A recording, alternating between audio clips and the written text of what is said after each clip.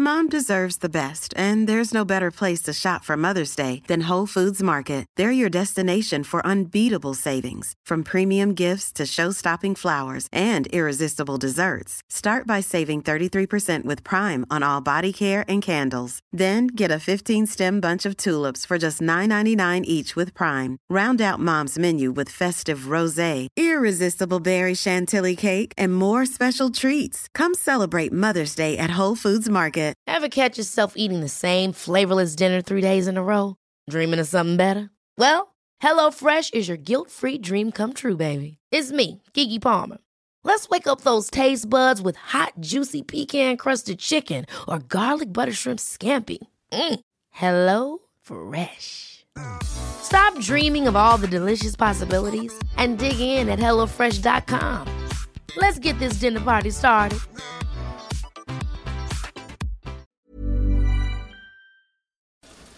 Yo, my name's Mitchell Orr, and I do not approve this episode. It's the Mitchin Podcast. Hey, what's up, and welcome to the Mitchin, a podcast about food in Sydney. My name is Andrew Levins. Mitch Orr is working extremely hard at Acme, like he does every night of the week. So today I've gone far and wide, and I've found someone that we've not heard from on the Mitchin. He used to be on every week. We used to be on every week, but he's been working hard too at Acme. No, somewhere else. His name is Mike Eggert. Welcome back to the Mitchin, Mike Eggert. Nah, hey. For those who aren't familiar with Mike, he used to run an incredible restaurant and cafe called Pinbone in Paddington, and since closing last year, he and Gemma Whiteman, who's been on the podcast in the past as well, took over 10 William Street, also in Paddington, and have kind of tried their hand at Italian food for about 6 months. Yeah, it was too boring. We had to. You got your visas for cooking Italian food expired, so you had to get booted. Three products in, and we were like, "This is fucked. Let's get something else happening." So one of the most popular episodes of the Mitchin is an episode in which Mike Eggert took me out foraging. It's called Levins Eats Weeds, and Mike and Gemma from Pinbone took me out to Centennial Park, found a bunch of weeds, and made me eat them. Very, very funny, very great episode. We thought we would recreate that magic. So, Mike, where have you taken me today to go foraging? I've never seen such wild terrain such as this. Yeah, it's very. I can't even. You can't. No, I can't even. Improv's out of practice. We're surrounded by a musky smell. I feel like in the bush, something like a Bigfoot's about to approach us. We are in the offices of none other than Mike Bennie, the Lord of Wine in Sydney. Sydney's Lord of, like, twice voted Lord of Wine. You don't want to forage too far in this place either, just quietly. And it looks like there's been some incredible things that we can pick and taste. And Mike Bennie, welcome back to the Mitchin. Thank you for having me. Now, we're in here today because Mike Bennie is. I've asked him to, and he's very graciously said yes. Host a episode about wine in Sydney, wine and booze, and everything else in his incredible mind. Maybe Mike can come along each month too, but a monthly episode about wine, maybe with both Mikes. That sounds fun. Mike and Mike. Are these mics on? Hey, they sure are. So Mike, if you haven't heard an episode with Mike Bennie on in the past, he's done a couple, but Mike is just a genius when it comes to wine in Sydney. He's been involved in quite a few wine events in the last year, namely Rootstock and Mental Notes. What do you do day to day? I've actually got no idea. I was like, fuck, I have to describe what you do.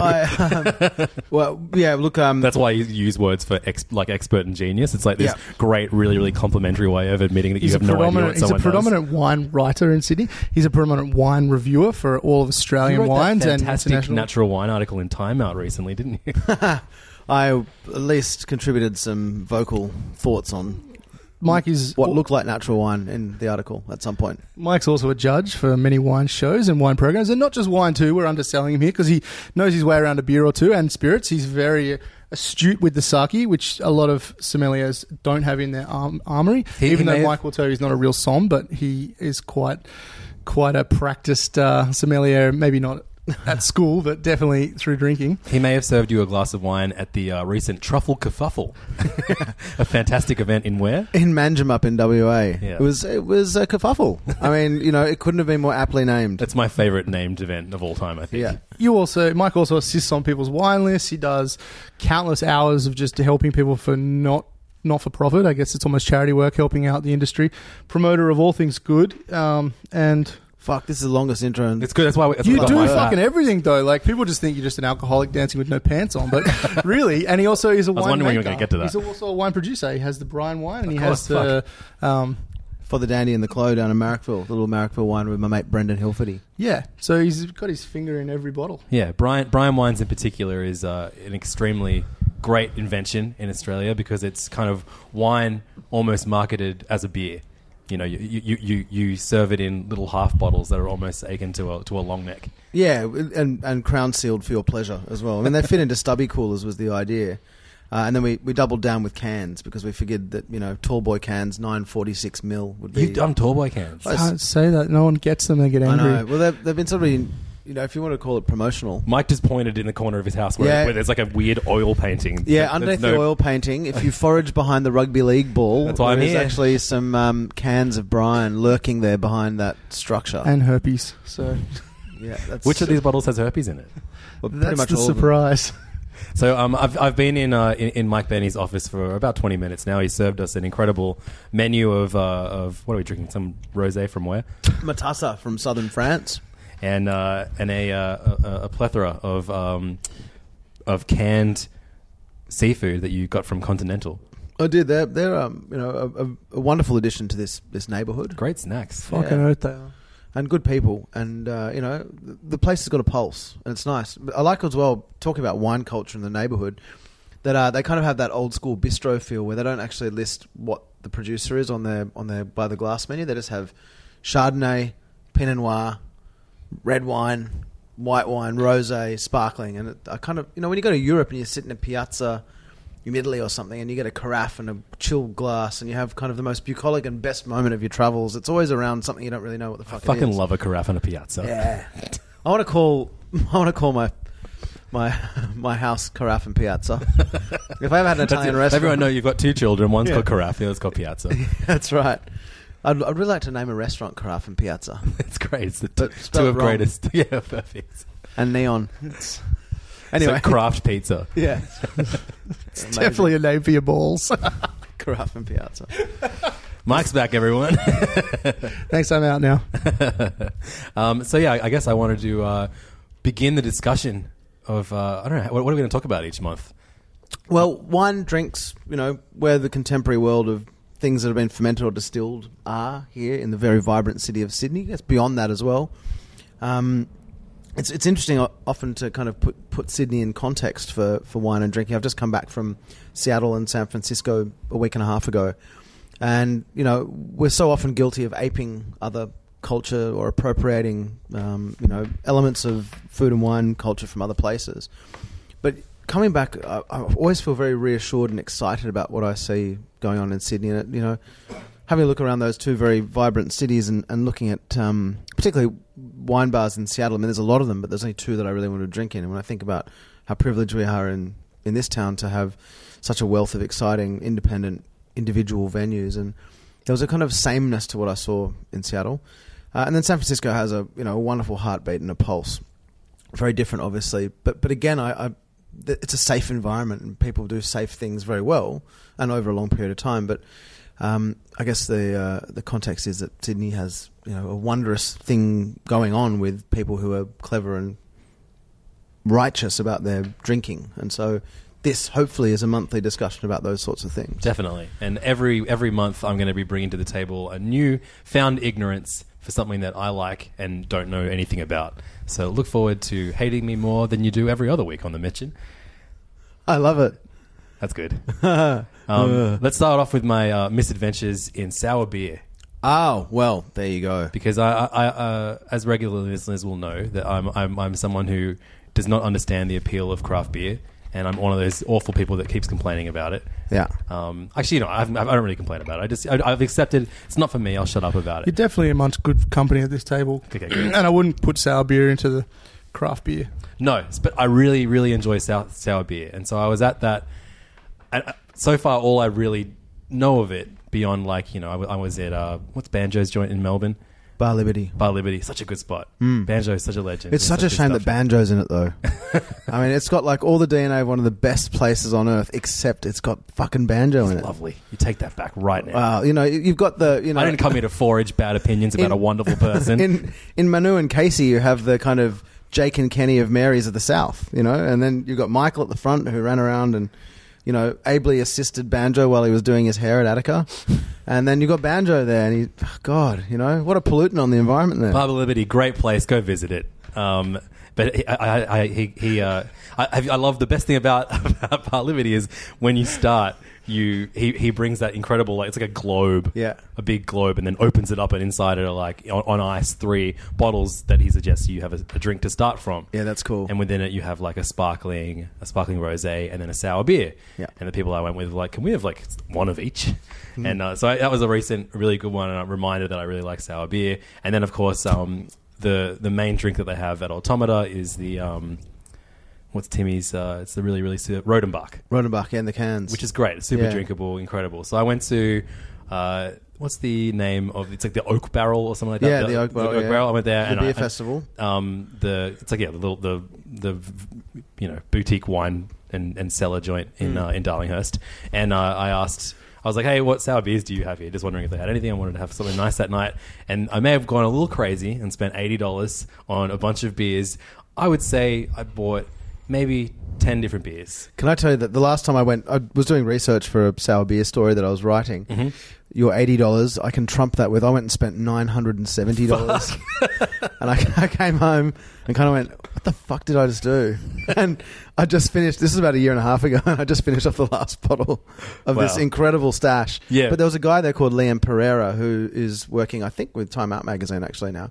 And he ran Camperdown Cellars, the beer section basically. And he is a brilliant, brilliant beer guy. And he really, besides putting aside stashes of really interesting beers for me, he really changed the way I thought about beer more than anybody else has, even despite the fact that I hang around a lot of brewers because I want to understand the culture of brewing.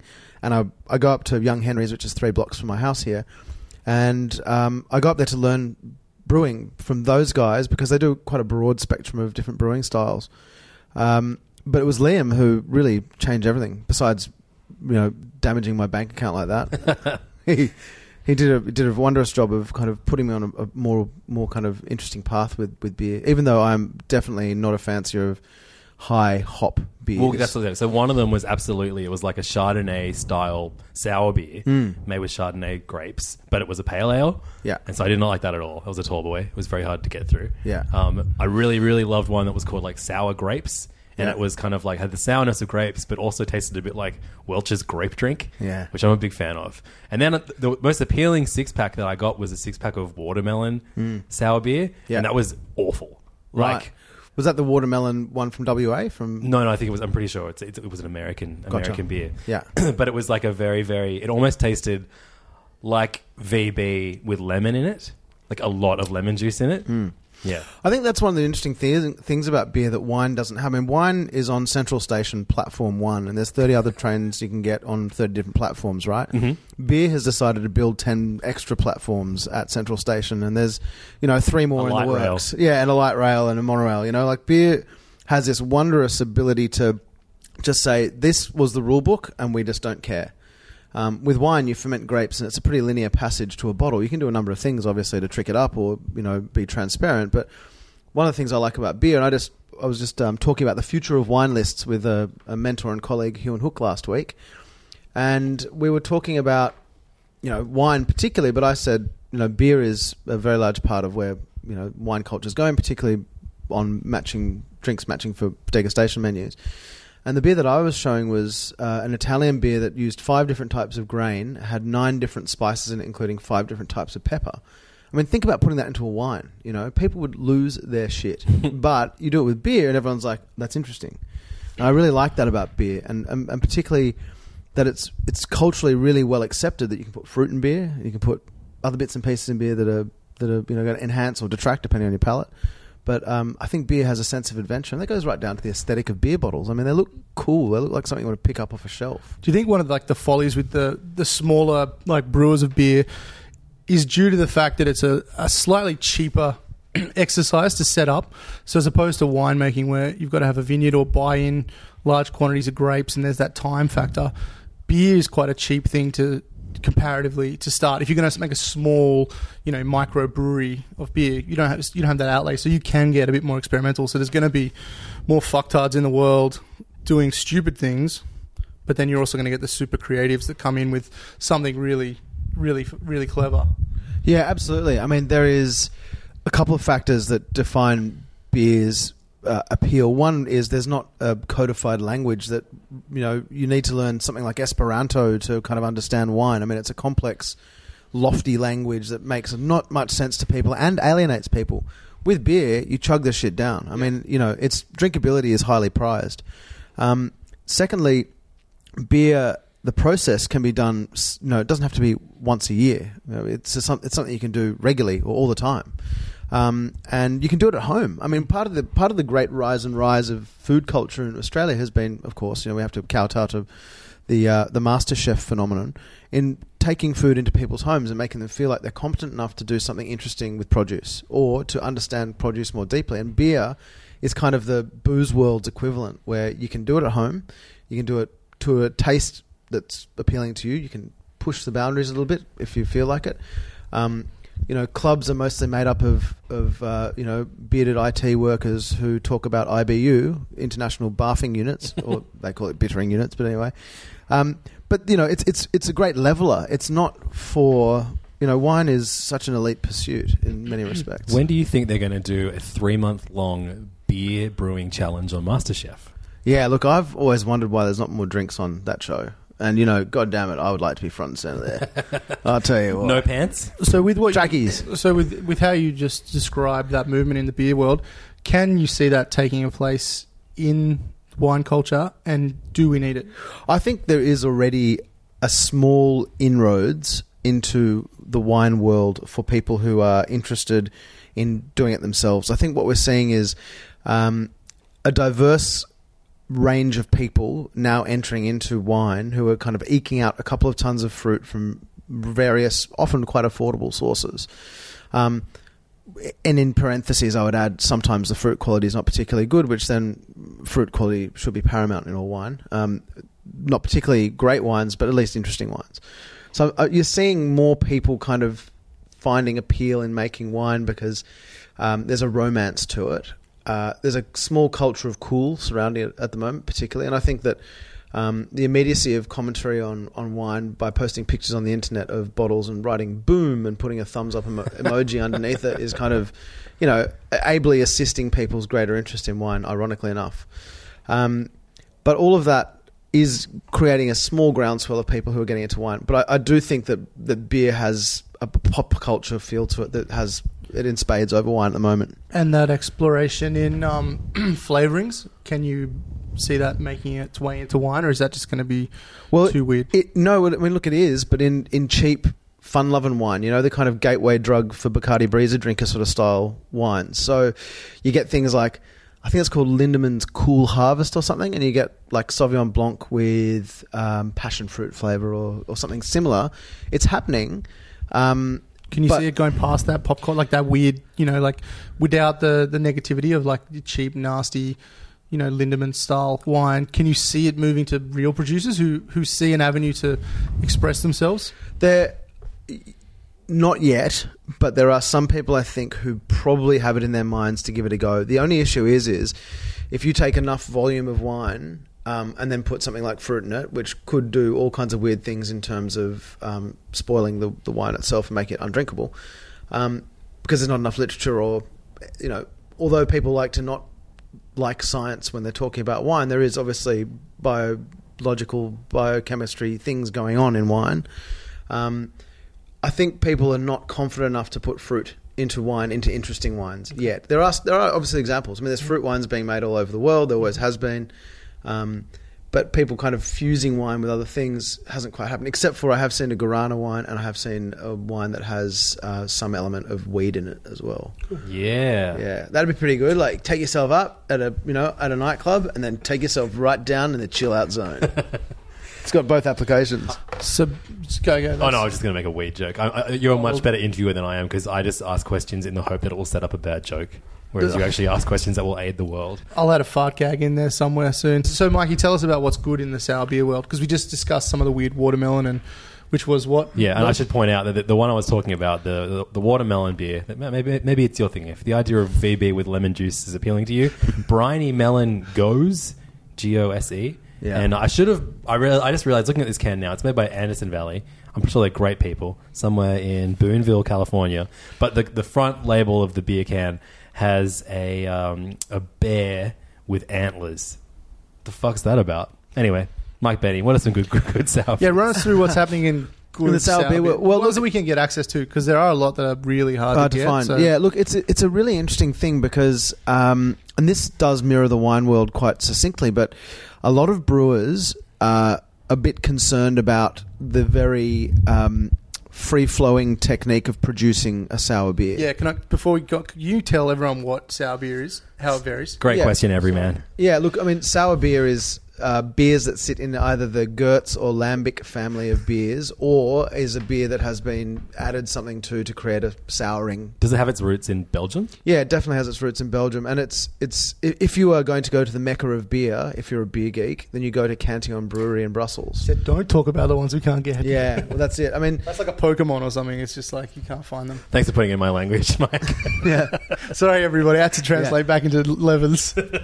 Levens speak, but I mean it's an amazing place. It's you go in through the immigrant area in Brussels, on the outskirts of Brussels, and it's full of wonderful Turkish and Lebanese hole in the wall restaurants, and it's it's a bit of a downtrodden area, but there's this generational family that's been brewing beer in this cavernous space that's sort of feels like it's almost built into an underground facility, but it's not. It's actually a big old warehouse, and you push open these towering wooden doors to get into this place, which is just bustling with human beings running around, trying to get their geek on. But these beers are extraordinary. I mean, they're literally the world's best beers. Am I wrong? I'm usually wrong. Do they have like an allocation day where people line up for hours, and then it's like a full on like a Boxing Day sale where people run in and just grab it, and then it's gone. Yeah, that's it until the next. They have a party day where they basically throw open the doors to their two cellars now. They've got a second cellar, and they actually. The way they're produced is they're naturally fermented, and they're fermented during a season where it's optimal to brew beer, and they're only brewed once a year, kind of like wine. And indeed, the family refers to the wines as grain. The family refers to the beers as grain wines. Yeah, right. So they're made from grain, obviously, and fermented naturally, and then the souring process effectively occurs in barrel with some ullaging in the barrel. When they went and got their new cellar, which was actually donated to them by the city of Brussels, because they're such a significant landmark, and it's they were donated a cellar. They went in there and they sprayed. They basically cultured yeast from their existing cellar and then sprayed it all through the new cellar, so they could have the same yeast culture working. That's so sick. Yeah, it's really cool. There's like beer nerds, for lack of a better word, that have appreciated what these guys have been doing for years and years and years, and now really kind of angry because this has become a real hipster piss. So now there's a massive push on, because all these people that kind of see these, they're great wines, like wines. I say wines, but they're great beers. But now the guys that have always loved them, they're now being kind of pushed aside a little bit by this. It's got a massive following in the beer world, and they're interesting as well because they're not just straight beers. I mean. Over 3/4 of the beers they produce are produced with fruit in them. So they get organic or biodynamic fruit from the same sources most years. And over 20% of the beer is generally fermented juice from that fruit. So you would have cherries or blueberries or... And this is maybe a stupid question, but was there ever a chance of them not being called beers and instead being called... Millions of people have lost weight with personalized plans from Noom. Like Evan, who can't stand salads and still lost 50 pounds. Salads generally for most people are the easy button, right? For me, that wasn't an option. I never really was a salad guy. That's just not who I am. But Noom worked for me. Get your personalized plan today at Noom.com. Real Noom user compensated to provide their story. In 4 weeks, the typical Noom user can expect to lose 1 to 2 pounds per week. Individual results may vary. Hold up. What was that? Boring. No flavor. That was as bad as those leftovers you ate all week. Keke Palmer here, and it's time to say hello to something fresh and guilt-free. Hello Fresh. Jazz up dinner with pecan-crusted chicken or garlic butter shrimp scampi. Now that's music to my mouth. Hello Fresh. Let's get this dinner party started. Discover all the delicious possibilities at hellofresh.com. Mom deserves the best, and there's no better place to shop for Mother's Day than Whole Foods Market. They're your destination for unbeatable savings, from premium gifts to show-stopping flowers and irresistible desserts. Start by saving 33% with Prime on all body care and candles. Then get a 15-stem bunch of tulips for just $9.99 each with Prime. Round out Mom's menu with festive rosé, irresistible berry chantilly cake, and more special treats. Come celebrate Mother's Day at Whole Foods Market. Sour wines, or is it just way too close to a beer? Yeah, I mean, alcohol percentage, the process of brewing rather than kind of... I mean, look, it's a similar sort of thing in terms of the fermentation process. It really is very similar. The wine hierarchy would never allow it. Is that right, Mike? Well, they would just never... Are you in the wine Illuminati? No. I'm in the Vanderbilt group of wine. He's the underground. He's with George Bush. He's like else? V for Vendetta Bloomberg. for those guys. Yeah. Anonymous. It is an interesting... It's an interesting question. It sort of... It boils my brain a bit to try and think what it should be called, but that's why they kind of stick to Gertz and Lambic, which is why there's a little piss take in that GOSE on the front there of your beer can that you enjoyed, the watermelon one, so much. I really thought that was going to be sick. Doesn't it look sick? Listeners, everyone listening right now, doesn't this look great? It looks like they spelled goose wrong, and then they put a fucking moose on their fucking thing. So No, it's a bear with antlers. Goosey moosey. Yeah. What are some sour beers that we should be looking for Yeah, that was the pinnacle. Let's now talk about the realistic in ones. Australia? Yeah. Well, look, my go-to is the Tim Watkin Automata Special of Rodenbach in can, because you can get a 6-pack of cans. And I remember when I first got to Brussels on this trip that I went on to check out the breweries in Belgium, and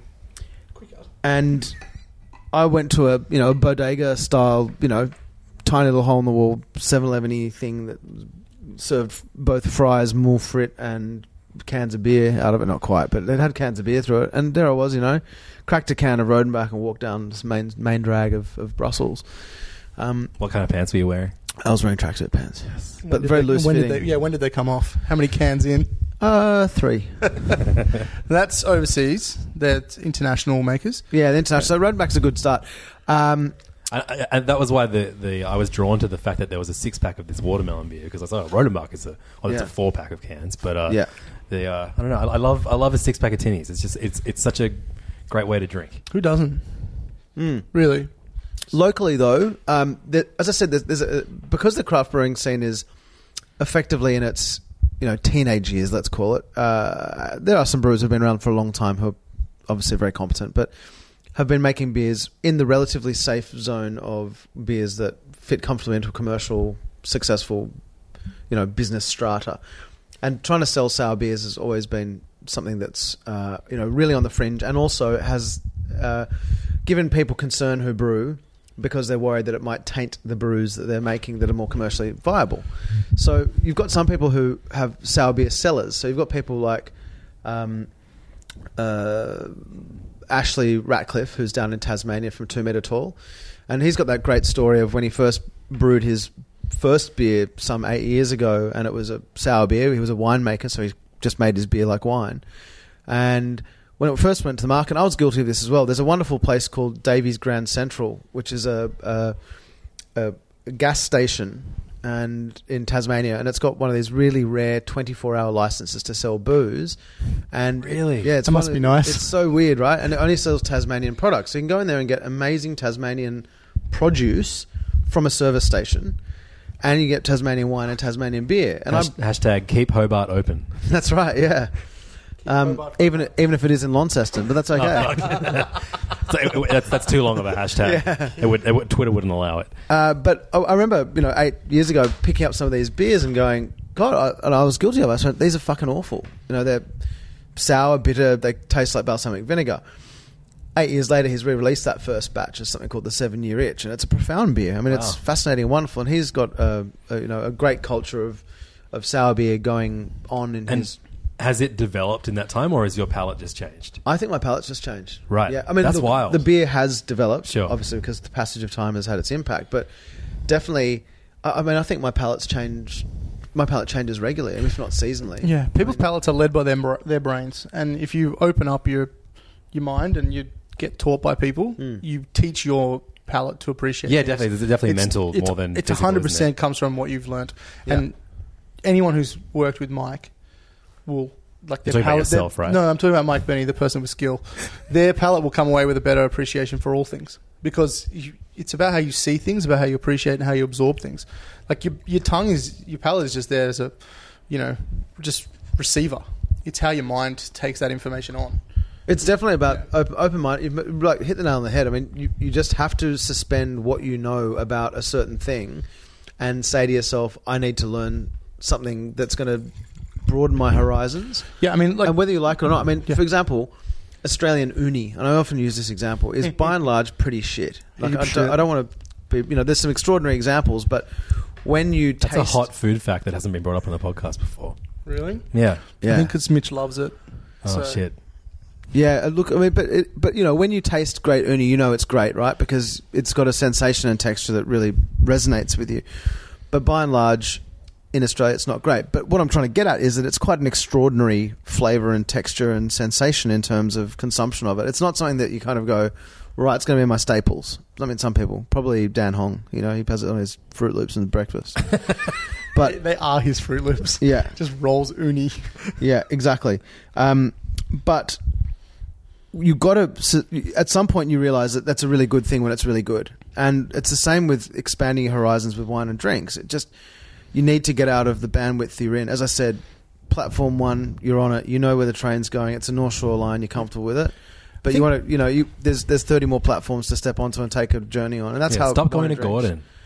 Man, it's Kalara that does me in. Oh, look, honestly, depending on how you were raised in the last 30, 40 years, the whole of the society's cuisine across the board, from drinks to everything, was going towards that agribusiness. So it was all mass-produced.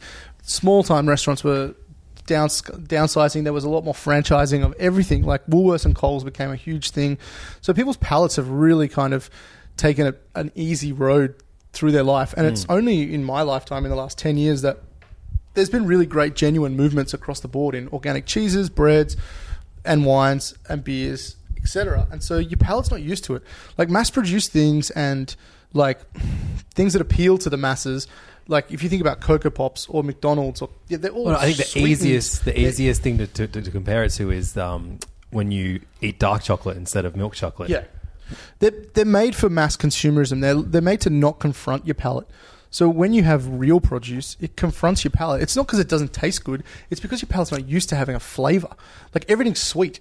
So, when you have something that's not, it's really confronting the first time. And if your mind's not open to that, you instantly think, well, that doesn't taste good. Because you're brought up, in a society where up until a few years ago, people just accepted that. Going to have to interrupt you there quickly. We've just been joined by another guest. Excuse me, sir. Who the fuck are you?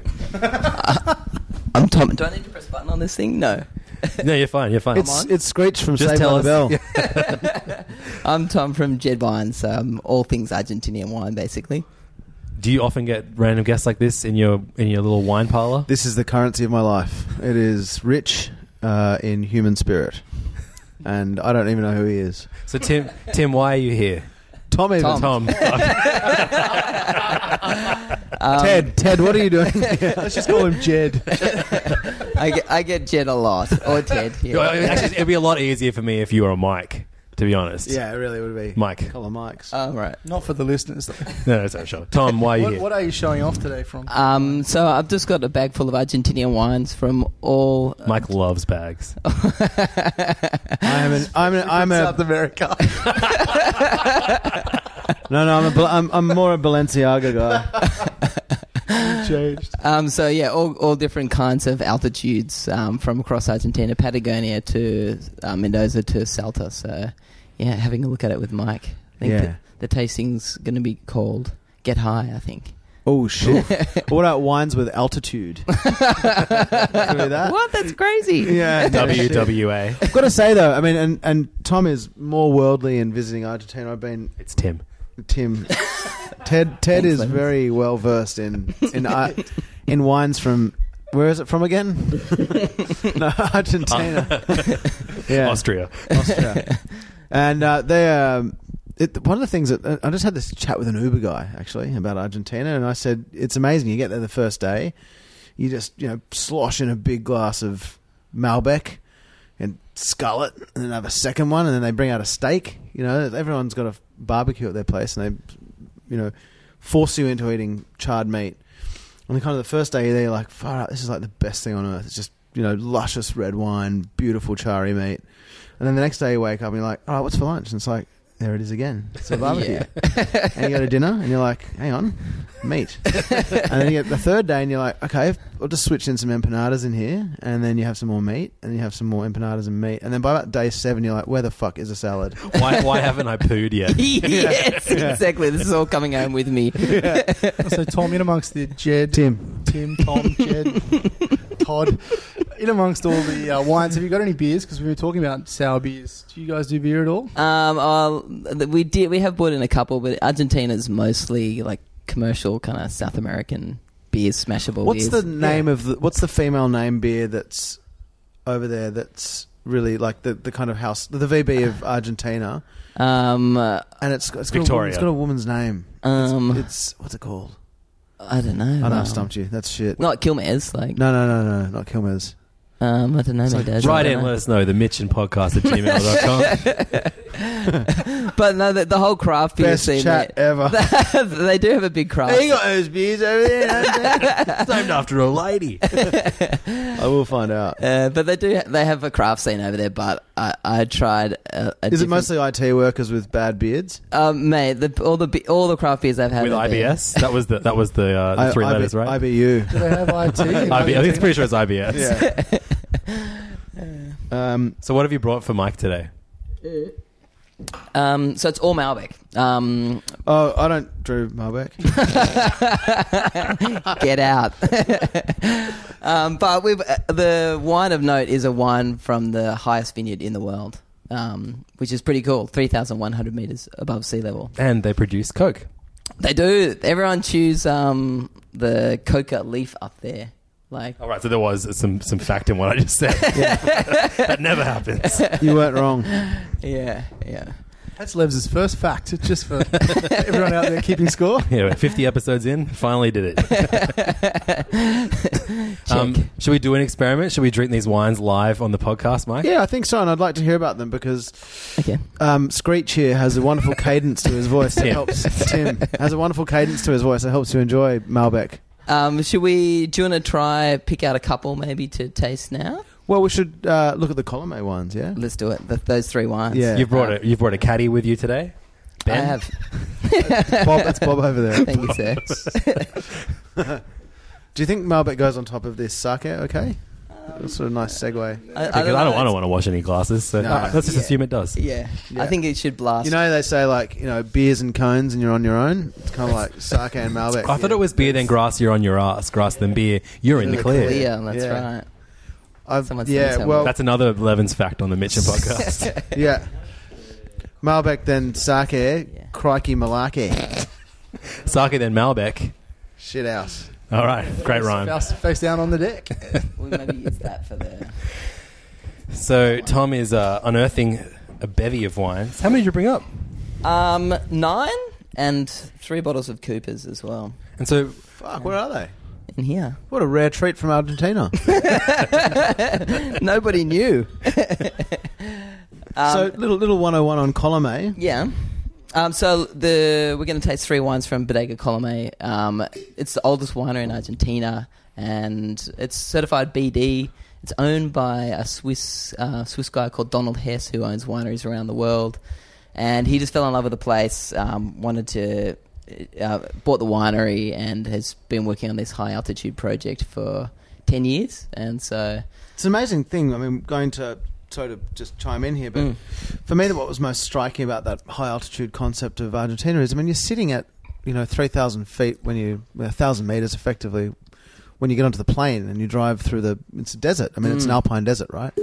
And then there they are, at the edge of the roadway, bang, the Andes. I mean, it's such a striking vision where they grow grape, and it's sparse, then vineyard, then sparse, and it's such an incredibly strange and beautiful, in a weird way, place. It is. Like, sometimes you do feel like you're on the set of Star Wars or something like that. Like, it's so dry, and it's such a strange place to be making wine. But so, Tom, why Argentinian wines? Are you Argentinian family, or is it just curiosity? Where did this come from? Just sort of fell in love with the region. I fell in love with the wines first. Saw them in the States, and no one was doing much with them over here. There were a few guys bringing some in, and me and two buddies had studied winemaking. We just saw the opportunity to go over there and have a play, and we've been doing it for nearly 10 years. Oh, that sounds good, doesn't it? That's just me taking a piss. So what's this first one we're about to drink? So this is Colomé Estate, which that doesn't sound very Argentine. Yeah, oh well, they probably don't Swiss. say Colomé. It's Bodega Colomé. So yeah, I think so. We're gonna drink something from column B next, right? That's right. Zing. Back to normal levels. I'm not drunk. That's all good. I'll drink it. Don't tip. So yeah, high altitude. You're close to the sun. You get more UV light. The grapes respond by growing thicker skins, so you get more intensity of flavour and aromatics. And here you're actually in the Andes. So Mendoza, you're sort of at the edge of the Andes, whereas this Salta region in northern Argentina, you're actually in the mountains. So snow-capped peaks kind of all around. This place is crazy. It's like a 3-hour drive through nothing to get there. You can only get there by road 6 months of the year. I mean, yeah, Salta's a weird, strange. It is, yeah, unusual place. It is. The main town's like a 1 square town, all Spanish, kind of colonial architecture. You kind of half expect to see tumbleweeds kind of drifting through the main square. It's a weird place. There is that sort of unusual dichotomy between people of wealth and the kind of the winery is almost a testimony to kind of status in some respects. You feel in Mendoza, and then village life. And sometimes for me, one of the most striking things was kind of seeing that almost where people living side by side, and there's some extraordinary architecture. That place, Ofunia. Yeah. And it looks like a James Bond villain's house or lair, whatever you want to call it. Definitely. And the guy who owns it had 2 fantasies about the architecture, allegedly, and one of them was that he wanted the winery to feature in a James Bond film, evidently. But his second fantasy was, no joke, that he wanted it to also feature in a Playboy porno movie. And so he had this kind of vision of... This wasn't dual vision. You didn't specifically Playboy? High class. So high class softcore porn. Yeah. Good kind of slap bass soundtrack. Yeah. And moaning dubbed. Like I moaned for this wine. This wasn't you that built this winery, was it? No. I just made this all up. No, Ofunia does exist. Yeah, but it's true. Like, there's a lot of these ego projects, and Donald Hess, I mean, he's a billionaire, and you could say there's a bit of Dr. Evil about him. Welcome to my underground lair. But it's really cool to see. Like, I think that they do look after the little guys there. Like, they have maximum vineyard size, so everyone has to work with little growers to get their fruit. And Hess, like, when he bought the place, the first thing he did was build like a new church and a new school, and 500 people live on the estate. Like, that's the other thing that struck me, was that a lot of the families who own wineries then have their almost like a little village on their property, usually on the fringe of the vineyard where the workers live, and they kind of maintain a livelihood and also a kind of living standard for these people who work with them as well. Yeah, and generational as well, which is really interesting too. It is. It's amazing. So there's very intimate relationship between growers and the wineries, but also like colonnades like that. There's like a hamlet, 500 people live there. Wow. And I think less than half of them work in the winery, but they just happen to live on the place. And by being called estate in this one, is it actually from an estate, or is it just... It's all from their vineyard. So this one used to be from all 2,400 metres, but now it's from 3 different vineyards. So, I don't know, it's a bit of a bit grey area. And all biodynamically farmed. Yeah. You know, like Levins' hair is. You can tell. It's advanced hair. Yeah. Biodynamic hair. Yeah. So what do you think of the wine, Mike? It's very easy to drink. It's my terrible review. It's very easy to drink. I mean, most red wines are gross.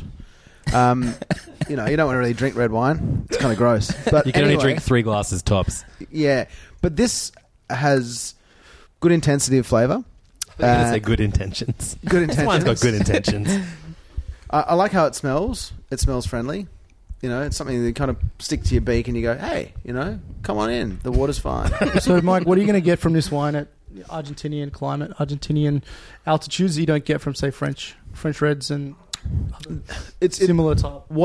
If I was blind tasting wine and asked to kind of identify the Argentinian wine out of a lineup that had French and Australian wines in it, what I always find with Mendoza particularly is there's great intensity of flavour, concentration of flavour, but also a freshness. And that's this really weird thing you don't really get anywhere else unless you have altitude, cool climate, growing conditions, and this brilliant sunlight. I mean, when you're there, you're startled by sunlight. I mean, it's big sky country. You can't hide anywhere. There's not really trees. I mean, it's scree and desert where they grow this. And fascinatingly enough, a lot of it is technically unirrigated, but they have generational families who've channeled out irrigation paths from the mountains to then flood vineyards and then take away the floodwaters. And it's sort of ancient but modern. And anyway, to answer the actual question, intensity of flavour but freshness. Yeah. It's this really bright natural acidity that comes about with unmeddled with wines from a cool place with lots of sunshine. Intensity of flavour and freshness. That's exactly how I describe every episode that features Mike Bennie of The Mitchin, which is a podcast you're listening to right now. Thanks so much for listening. And I think we're gonna wrap it up here, I reckon. Yeah, let's get on at the bucket bongs. Yeah. I reckon we should call these episodes The Mitchin Cellar. Pretty good? Oh, yeah. Because it was wine. I don't know if you got that.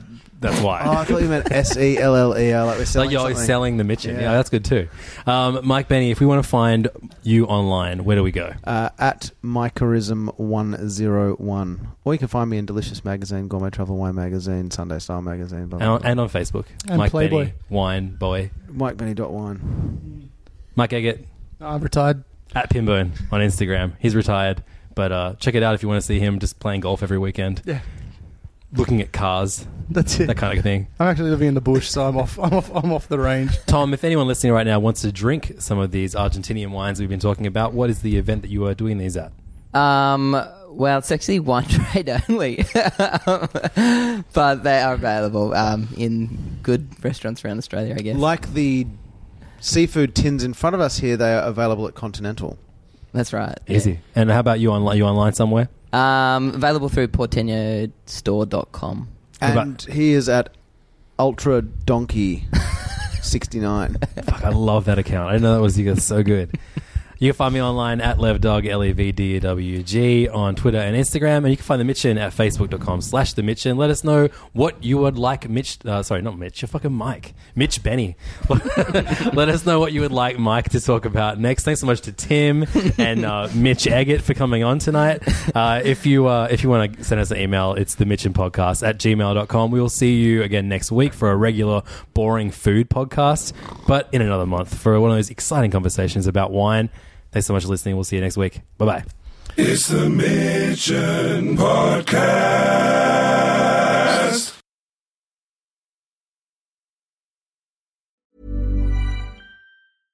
Imagine the softest sheets you've ever felt. Now imagine them getting even softer over time. That's what you'll feel with Bowl and Branch's organic cotton sheets. In a recent customer survey, 96% replied that Bowl and Branch sheets get softer with every wash. Start getting your best night's sleep in these sheets that get softer and softer for years to come. Try their sheets with a 30-night guarantee. Plus, get 15% off your first order at bowlandbranch.com. Code BUTTERY. Exclusions apply. See site for details. Mom deserves the best, and there's no better place to shop for Mother's Day than Whole Foods Market. They're your destination for unbeatable savings, from premium gifts to show-stopping flowers and irresistible desserts. Start by saving 33% with Prime on all body care and candles. Then get a 15-stem bunch of tulips for just $9.99 each with Prime. Round out Mom's menu with festive rosé, irresistible berry chantilly cake, and more special treats. Come celebrate Mother's Day at Whole Foods Market. Ever catch yourself eating the same flavorless dinner 3 days in a row? Dreaming of something better? Well, HelloFresh is your guilt-free dream come true, baby. It's me, Keke Palmer. Let's wake up those taste buds with hot, juicy pecan-crusted chicken or garlic butter shrimp scampi. Hello Fresh. Stop dreaming of all the delicious possibilities and dig in at HelloFresh.com. Let's get this dinner party started.